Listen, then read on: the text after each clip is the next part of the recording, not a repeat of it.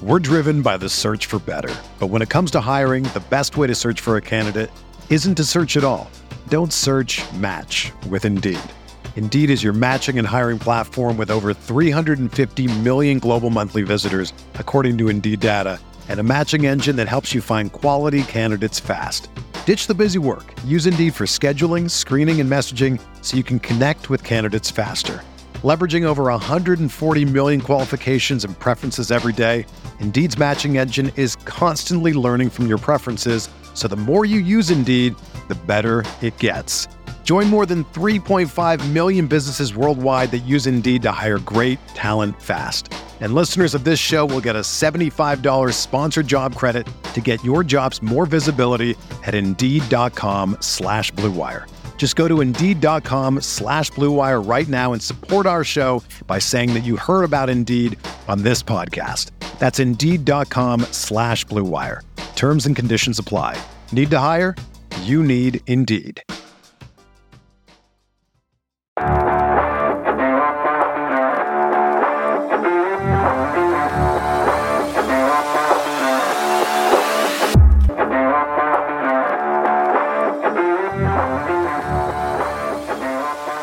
Welcome to this edition of the podcast. I'm Chase Parham, and talking today with Walker Jones, the head of the Grove Collective. Ole Miss is wrapping up one of the top portal classes in the country, probably the number one portal class in the country, and still work to do. The portal opened back up in the spring, but as Walker and I talk about today, it never really ends for a lot of different reasons, and there's a lot of uncertainty about the future, but how soon that future comes and some changes, no one really seems to know. However, NCAA President Charlie Baker, he's got a plan that he has pushed to the Division I Council.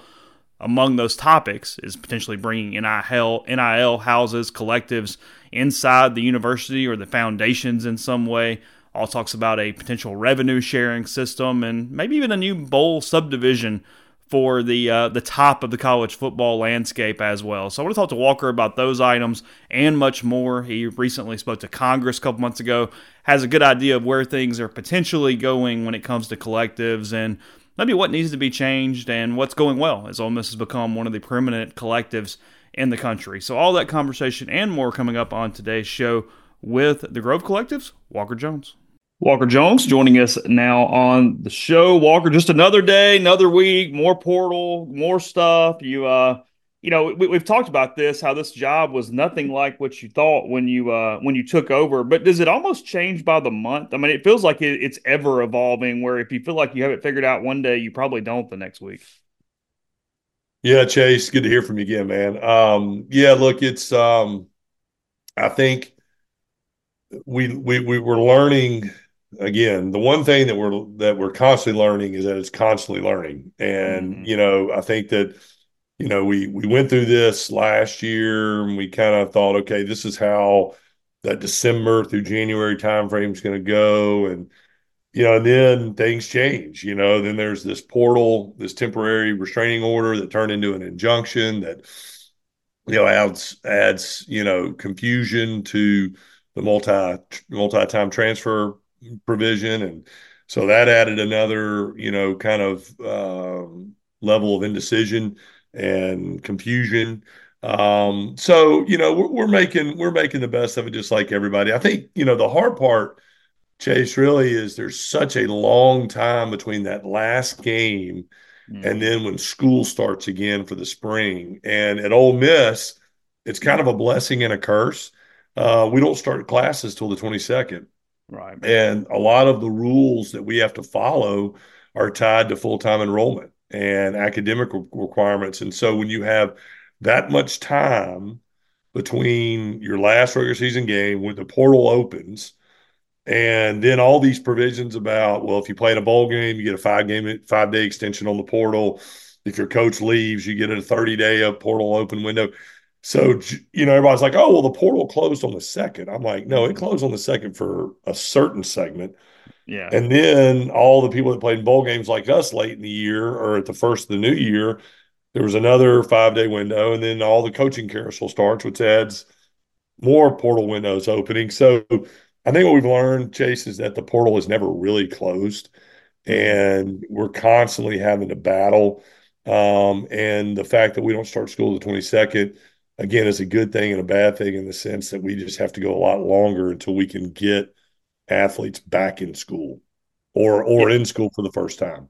Yeah, obviously it's been a negative with a couple guys, but then I would assume it's also as you mentioned, a blessing and a curse. It's a positive in some ways because any of these players with head coaching changes or things like that that have access to the portal to a longer date, you've got a longer window than the school that started class on the Right. 10th. Then it's pretty tightened up right there.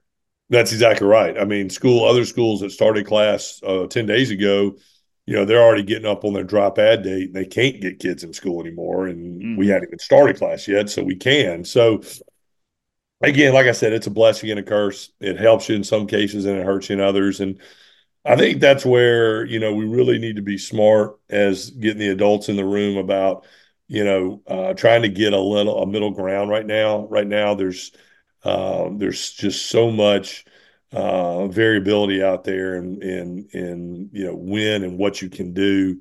It's confusing for the student athletes, confusing for the coaches, and it's confusing for the collectives and the universities. So I would imagine, hopefully, I hope this time next year that we've seen some smart legislation that will tighten this thing up a little bit. Um, but yeah, look, I'm not going to sit here and complain, because I think if you complain about it, you're trying to find excuses to fail. And I think we just like anything, we've just tried to bow our neck and constantly try to figure things out and take advantage of, all the things that I was just talking about. While they may look like negatives on the surface, let's use them to our advantage. And I think that's what we've done a pretty good job of.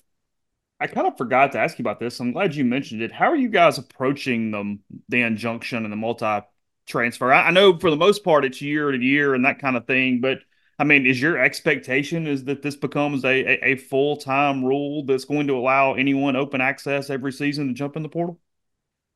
I hope not. I really hope Yeah. not. But I do think that they are going to meet. There'll be a ruling on this, by the summer of this 24 academic year, and I do think that there's going to be a kind of a level set on again. Everybody wants the athletes to be protected and have the ability to um, get themselves out of bad situations. But I think it's the pendulum swung so far now, it's actually probably confusing kids more than it's helping them. And so I do think that'll change. The good news for us, Chase, is I don't like we have not had any of our returning players bring it up. Hmm. Like I just was worried. I remember talking to some of our coaches, like, man, I'm worried that all these kids that transferred in here are going to call us and say, I think I may, now I'll go look somewhere else. I think we really haven't had that. And I think Hmm. it speaks to number one, we had a great year. Number two, Coach Kiffin and his staff have done a great job of building culture. And number three, everybody's kind of bought into what they think 2024 can be. So it really has not played a factor in our retention of our players, which I think just speaks to again the culture that we have here and the success that we've had. So that's a good thing. Um, I do think that it is at play in the portal and it's making things a little complicated for other kids out there that are looking at us. But again, we have an experience with our roster. From a budget standpoint, planning standpoint, obviously guys that have multiple years are more important because you're not worried about replacing year over year over year. But and with all these changes and possibilities and what you believe Ole Miss to be in 2024 from a season standpoint, the program itself, building at the last dance and all this stuff, are you pretty just focused on 24? I mean, is there always an eye on 25 to an extent, or is this really just year to year? I think yes and no. Look, I Okay. think that because of the model, you can look year to year a little bit more than you could have in the past. So again, there's a chance to know. I think the difference for us, everybody's like, oh, the Ole Miss is all in and it's ride or die Yeah. in 24. And if they don't, make the play, it's win or bust. I don't really think that. I think what we realized was we had a chance to retain a really good roster that won a lot of games due to the makeup of the team. And if we could get really prescriptive and deliberate in the portal and fix a few holes that we saw manifest itself, like in that night in Athens against Georgia, then we would have a chance to make a real run. And so it wasn't like for anyone was like, oh God, we have, obviously the 12-team playoff was one of the considerations, but I think it was the combination of having a roster that we felt like we could retain that was talented, and then we wouldn't have to go make the wholesale portal additions. We could just be really targeted. And so I think that was it. But I do think, one of the things that we talk about is again the young talent and trying to go and get the young kids in there, the Aiden Williams, the Suntarian Perkins that can play for you for multiple years. Um, and you always have to be mindful of that. And I think again, it's going to be a challenge. Are we perfect at it? No. Is it going to be a challenge? Yes, because of again, the model helps you in some respects to target years and rebuild real quick, but it also hurts you in keeping young talent, as we've seen at Alabama, as we've seen at Clemson, some of those that stockpile these 5-star recruits for years and years. Those kids aren't going to let you stockpile. They're going to go somewhere else eventually. And so I think we're all seeing it. So again, it's like we were saying earlier, um, the portal giveth, the portal taketh away. And the model is advantageous in some cases to get really good really fast, but it also makes it a challenge to build continuity as well. I'll, I'll ask a little more specifically in a second. We'll start here. I know you obviously spoke to Congress and we're in DC and have a better understanding than most in the collective space as far as what's kind of going on from that standpoint. Charlie Baker bringing up a bunch of different things that he would like implemented.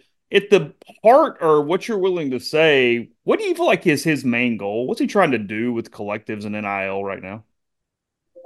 Oh, I think he would assume collectives. He would, if he could wave a magic wand, he wish there weren't collectives. Mm-hmm.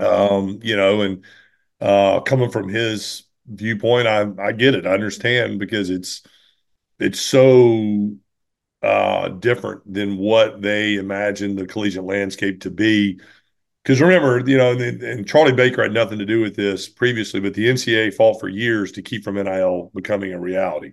Sure. And so, because it threatened their traditional model and their revenue model, quite frankly. And so I think with Charlie Baker, I will give him credit in the sense that he is trying to find a solution that doesn't, that will allow for NIL, but will allow some semblance of order and oversight and enforcement. And again, I don't altogether disagree with a lot of what he says. I think that he has an outdated opinion, like many's, on what collectives do.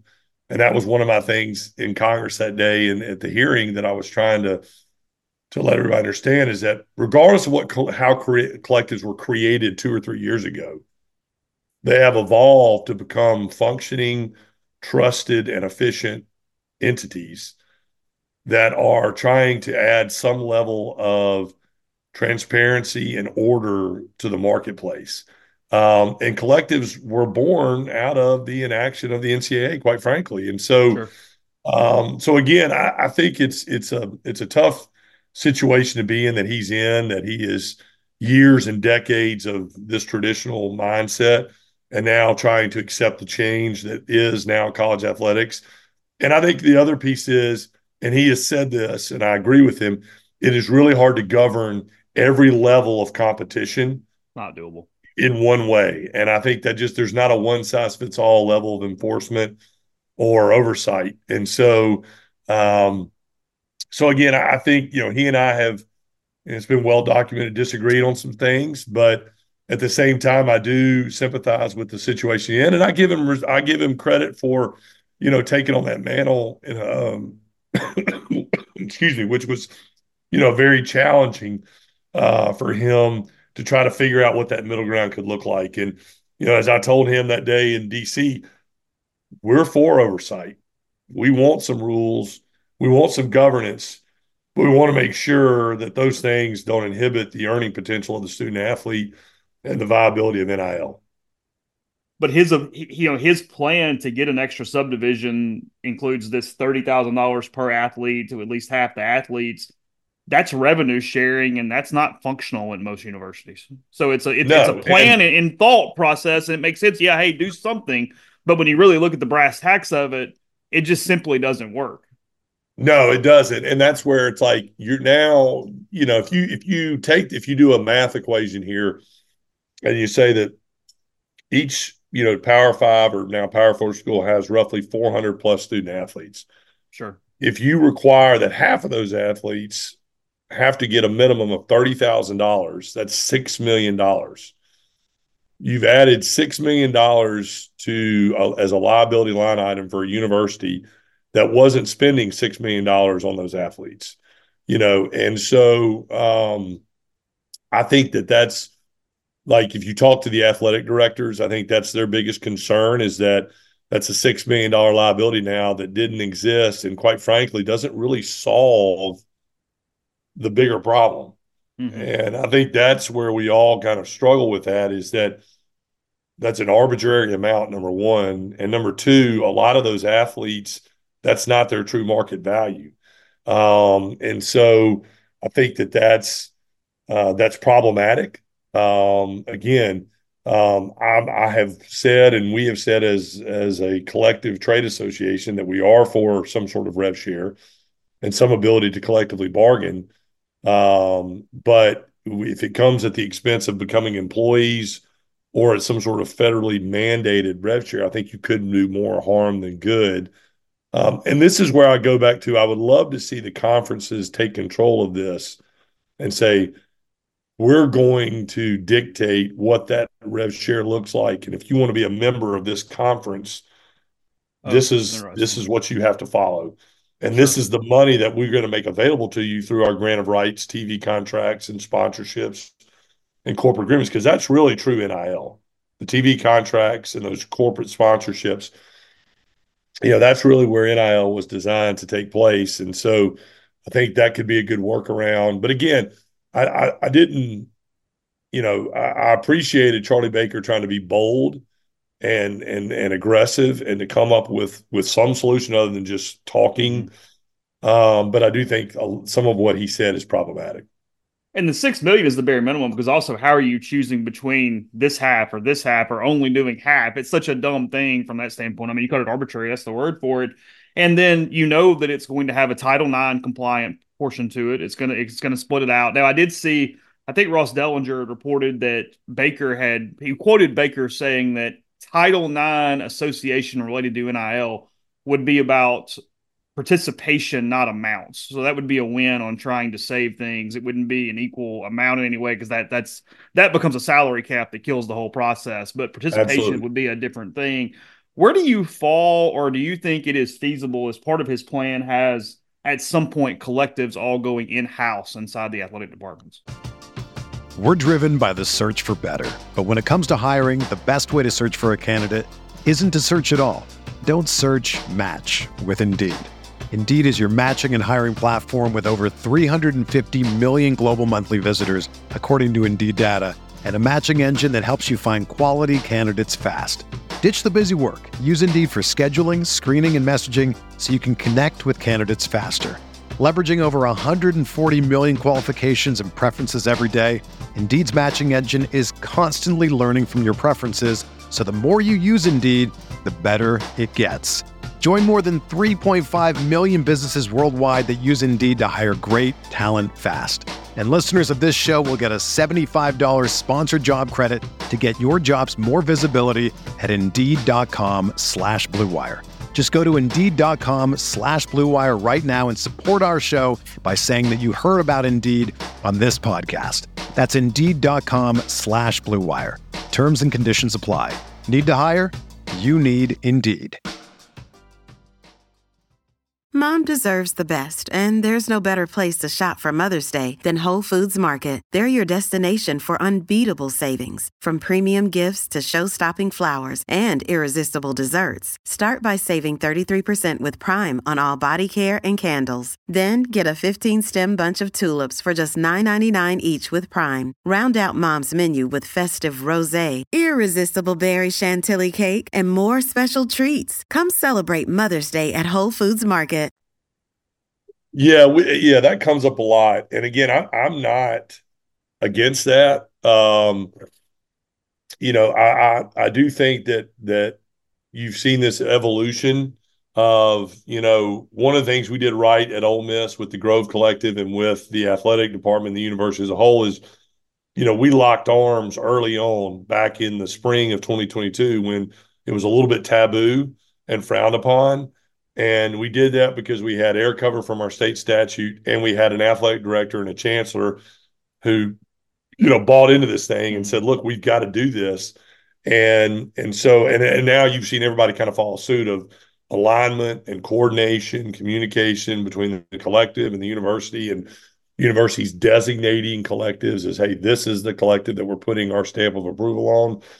So you've seen that evolution, and I think there's probably continued evolution between does it become an entity of the fundraising arm, the athletic foundation? Is it a separate entity, but are funds allowed to be commingled now? That's the biggest challenge that we have from a fundraising standpoint and from a sustainability standpoint is that, money technically has to be separate. It has to be a separate transaction, even though we can coordinate all we want.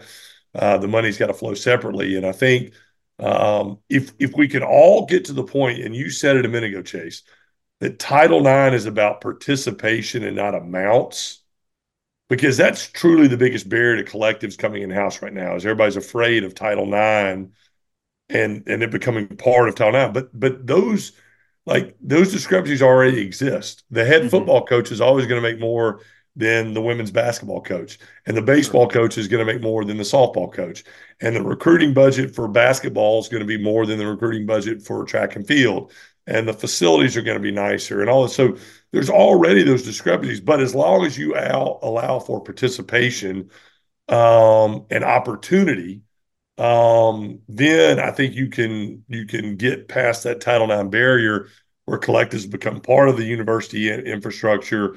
There's more compliance because, again, I've said it from day one, really closely aligned collectives and universities are actually much more compliant. And there's, that's the NCAA should like that and they should appreciate that because now there is that big brother oversight and watching out to make sure the collective's operating in a above board manner. And so I do think that could, add to more compliance and more oversight. And I wouldn't be against it. I just think it has to come in a way that doesn't create, indirectly create additional issues like you said. So hopefully we can get there. I do think it would make all our jobs a lot easier. And at the end of the day, my big kick is about sustainability. And we have to sustain the model for the good of the student athlete. And if we continue to go in this model, you're going to slowly see people start to fall off to the wayside.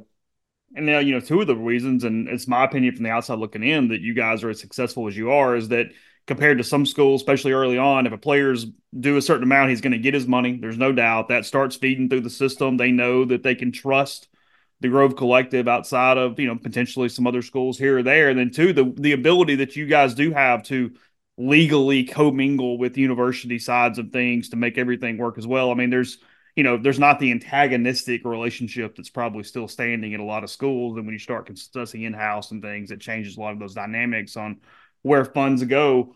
One of the other things is just strictly a database. Are you for an NIL type database, sport track type thing, or is that even possible? Do you think to be implemented correctly and efficiently? I guess would be the way to put it. Yeah, that came up a lot up in DC, and again, we would be for it as long as it's in the right context. And how anonymous is the database? I think that's really going to be the devil's in the details of can somebody look at it, even though it doesn't have a name on it, but they see a quarterback at this school, people sure. could back into the numbers real fast about who is who. So I guess, that was our thing is we meaning collectives, don't mind a database. It just needs to be anonymized enough to where the athletes are protected. And, if there's some general averages and standards around, position groups, conferences, year, of, eligibility remaining, those type things. And I think we would support that. One thing that comes up a lot too is, and one of the things that I'm really proud of at our situation is we don't do any deal without having sign off from our compliance department. So we submit all our agreements to the OMIS compliance department for a check off and a review before we ever contract with the student athlete. And so that level of transparency, I think it should be a standard across every school. And I think that should be a national standard of transparency to keep some of the predatory practices out of there. But again, I think if it's an anonymous database, yes, where you give some general averages out there, but I also do think that there needs to be some agent registry as well. When you talk about databases, who is legally able to work on an NIL agreement on behalf of an 18, 19, 20-year-old student athlete? Mm-hmm. And I think that's an area that we would like to see more transparency, because I can't tell you how many calls we get from people saying, well, I'm this person's NIL representative or this somebody's NIL agent. And you don't know if they're right. You don't know if there's just no checks and balances there. In the NFL or in Major League Baseball or in NBA, you have to pass a background check. You have to pay a fee. You have to take a test. You have to be certified to negotiate on behalf of an athlete. They're maybe not that to that extreme, but I think talking about the student athlete database, there needs to be a database on representatives and agents as well. It's a great time to get started on your resolutions with Factor. So you're ready for the new year. They're ready to eat meal delivery, takes the stress out of meal planning, set you up for success in this new year. Skip the grocery stores, the prep work, the cooking fatigue. Make it easy. Get chef-crafted, dietitian-approved meals delivered right to your door. 35 meals to choose from per week. Keto, Calorie Smart, Vegan Plus, Veggie, whatever you're looking for. 55 weekly add-ons, ton of nutritious and flavorful options to kickstart your resolutions. They now offer loads of snack options like breakfast, smoothies, juices, snacks, and more to keep going no matter what's on the schedule. You can skip the overpriced takeout trap. It's cheaper than takeout. Again, those chef-crafted restaurant-quality meals delivered right to your door. With Factor, they've got the special occasions. They'll take care of you with Gourmet Plus. It's the solution if you're looking for fast, upscale options. Also, no matter what it is, they've got the answer. They have everything.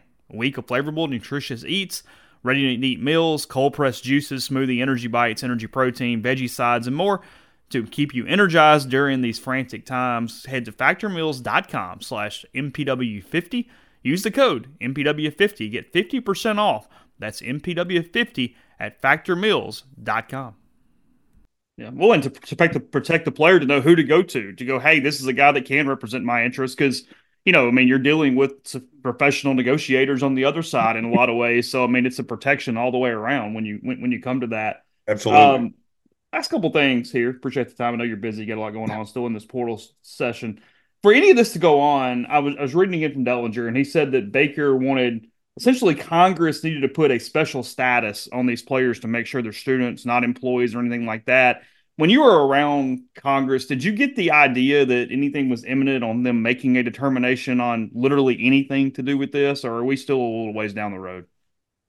I think we're still probably 18 to 24 months out. Oh, I wow. think Okay. that, when I was up there in October, we kind of came back and all put our heads together. We felt like we're still in this for another 2 years, given kind of the general overall model. There's going to be some tweaks and probably some evolution there, but I think we're probably 2 years before we see real substantive changes. But I do think, and Jack Swarbrick, the AD at Notre Dame, who was on the panel with us, and he talked about it when we were talking before the hearing and after, where Congress could probably really be helpful is there's always this argument between employment and non-employment and treating them as employees.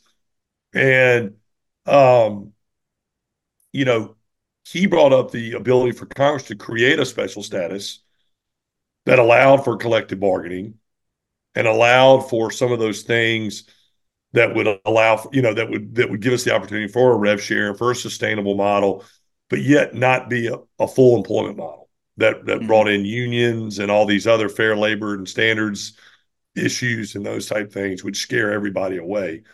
So if there was a special status that was created there that was middle ground between the two extremes, Yeah. then I think that could be something where Congress could be really, really impactful. But I say all that to say that I still think we're a ways away. And I Yeah. still think, again, when you talk about all these issues about the transfer portal and oversight and enforcement and employment status, non-employment, Title IX, all those things, I really would love to see the Power Four now commissioners take hold of this conversation and come up with their standards for membership into their conference. They Mm-hmm. control the revenue, they control the championship structure, they have all the power right now. And I think those entities could solve. Now, are they going to solve for Title IX and these federal antitrust and those type of things? No. But can they create a model that's more sustainable and has some level of enforcement and some sort of national standard by being a part of the member and getting the revenue that is coming, the hundreds and billions of dollars, hundreds of millions and billions of dollars that are coming in through these TV contracts and through these sponsorships, and use that as the carrot to create some level of national standard, I think would be helpful. What went through your head when you read and saw Florida State's collective being involved in this NCAA thing last week? Yeah, that was really that was shocking, to be honest with you, that um, you know, nobody really saw that coming. Um, I think that I was surprised to see it in some respects. I was kind of glad to see it because I think it wakes a lot of people up. Because again, I can tell you that, all the calls that we get, from certain people on the other side of the equation, agents and players and such, that nobody's paying attention, and everybody's doing these things, and I think it showed that people are paying attention. And then there is consequences if you run afoul of the general guidance. Now it's very general. I think I feel Sure. bad for Florida State in a sense because it is a really, really tricky situation to be in right now because there's so much confusion, indecision, variability, what state you live in, what's your statutes say, what has the NCAA said, what are your coaches telling you, what are these agents telling you? It is not a fun place to be right now. Mm-hmm. So I did feel for Florida State and that collective because I can see how easily they could have gotten in that situation. We work really hard to avoid those things, but the market is not set up to follow the general and scattered guidance that we have right now.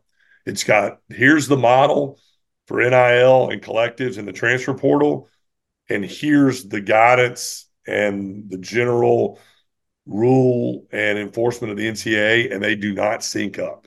Mm-hmm. And so they don't help each other, and they sometimes work counter to each other. And so I was really concerned to see it, and really it was a wake up call for a lot of people. And again, it was an example of just how hard it is right now to be a collective in this model.